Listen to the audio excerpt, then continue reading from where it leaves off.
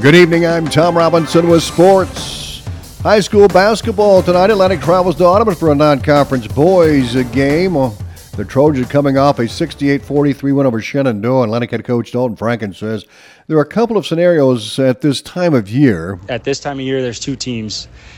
First, there's a team that can't wait for Christmas break, and there's teams that want to build momentum going into Christmas break, and we want to be a team that's building momentum. So we checked that first box. The Trojans got off to a quick start in the win over Shenandoah and continued to build the lead to the final buzzer. I thought the effort was great. It was good for all 32 minutes. We were really locked in defensively. Our ball pressure was really good. We were really packed up the driving lanes for them.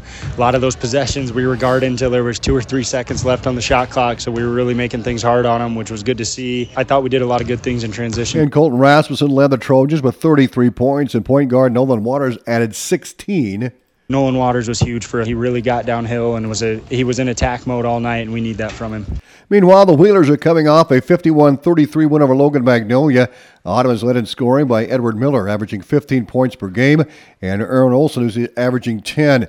The Wheelers into the game tonight with a record of 4-5. Atlantic is 2-7.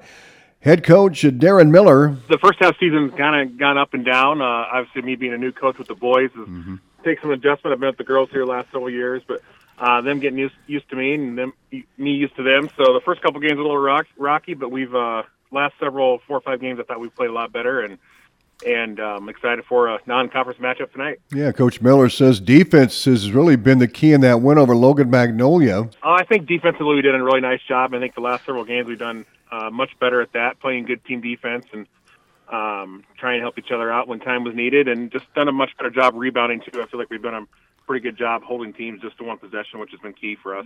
And Coach Miller talks about facing Atlantic. Obviously plays in Hawkeye 10, and it's a pretty good conference, and they got a lot of big physical kids, and obviously Rasmussen kid can flat out shoot it and score, so he's obviously presents the biggest challenge for us right away. And then the 2 bigger kids there, 23 and 24, and then last game the Waters kid shot really good. So they got a lot of different things that we got to focus on and try to eliminate, and not necessarily eliminate, but just try to contain, and then I think rebounding is really important for us too. They got some big bodies that we got to make sure we put bodies on and try to secure the rebound and then handle their pressure. They do a good job of creating some full court pressure off their makes. So we got to get our hands full, but we're up for the challenge. I think it's good for us to get challenged and pushed, and we play in a pretty good conference too, so that helps us, just get better towards the end of the year. And we'll have the game on 95.7 FM and live video streamed at westerniowatoday.com, powered by Nish.net. The pregame starts at 7, tip-off at 7:15. Well, the Riverside basketball team is focusing on their game plan. Zach Collins has this report.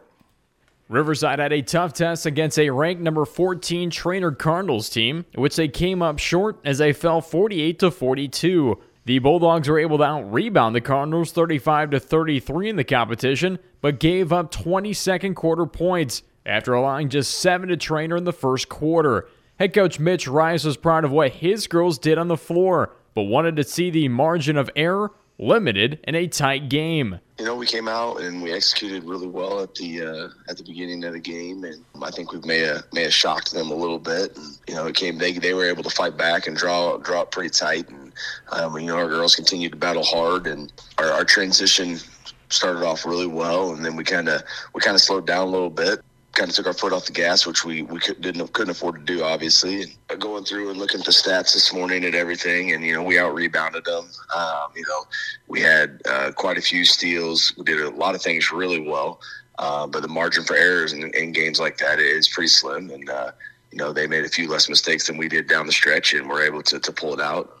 But man, our girls battled the effort from all 10 of them. Again, we had 10 girls play 13 minutes or more, and we're just continue to push, continue to grind, and continue to play as a team. In terms of their last loss, Coach Rice said, quote, "This loss is on me. I need to be more focused going forward," end quote. Riverside needs to focus on cutting out the little mistakes, which only takes getting better and more focused as a unit. Maintaining my focus will help the girls maintain their focus, which was actually our word of the week I think we'll continue to do better, and I'll continue to learn and grow with that as well. There's not just one girl who stands out on this Riverside team. Rather, you see a complete team effort all around. Riverside features 7 players who put in significant numbers on an average of 4 points or more per game, which may not sound like much, but it adds up for Riverside. They also play a very tight defense that can transition well in difficult situations. I mean, I could go through and talk about every girl if you look through our stats and everything. Right. Our girls are doing a great job. The average, we're pretty averaged at scoring across the board. Alyssa Amdor really kind of helped spark us a lot at the beginning as well last night. I think she had 6 in the first quarter off of some great passes, off of some great individual moves as well. And those kids are really, all of them are really battling pretty hard. The Bulldogs have an upcoming game against Tri-Center before the break, a team that leads the series between the two 24-5. Tri-Center is led on the floor by Alexis Flaherty, who averages around 12.1 points and 7.6 rebounds per game as she leads the team in both categories. This is a well-coached team by Derek Sonderland that will surely give Riverside a tough time in the hardwood. We've got to continue to do what we're doing. We've got to be fast. We've got to be aggressive.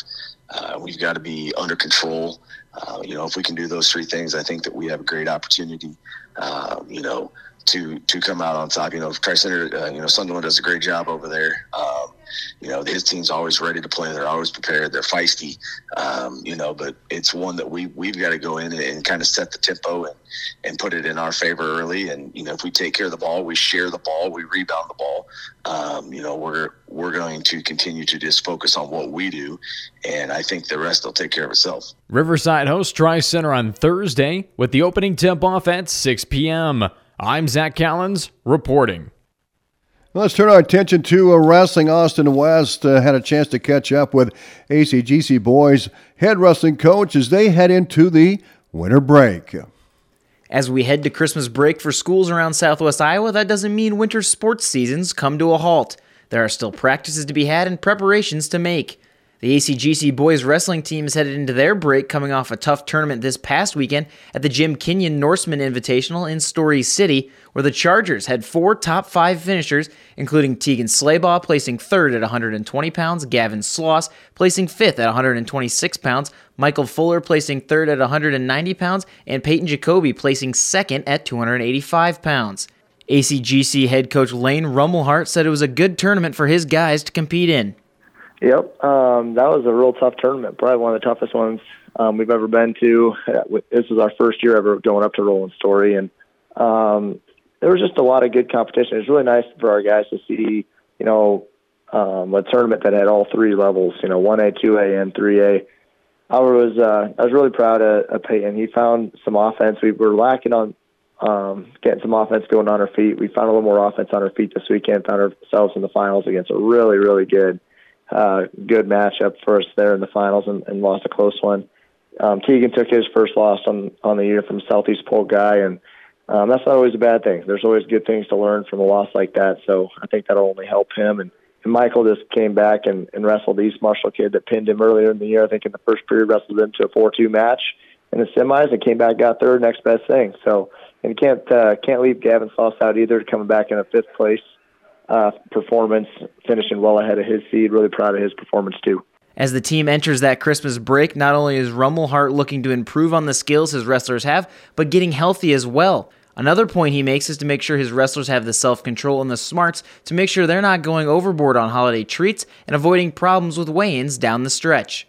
That doesn't mean they can't get into the weight room and add some muscle weight onto the scale. First thing's going to be get healthy. Got guys sick, got guys hurt. Our lineup's been far from complete pretty much the last 2 or 3 weeks, pretty much since the start of the season. So really hoping the back half of the season we can get guys back to their normal weights and where they should be and have a lot stronger lineup from start to finish.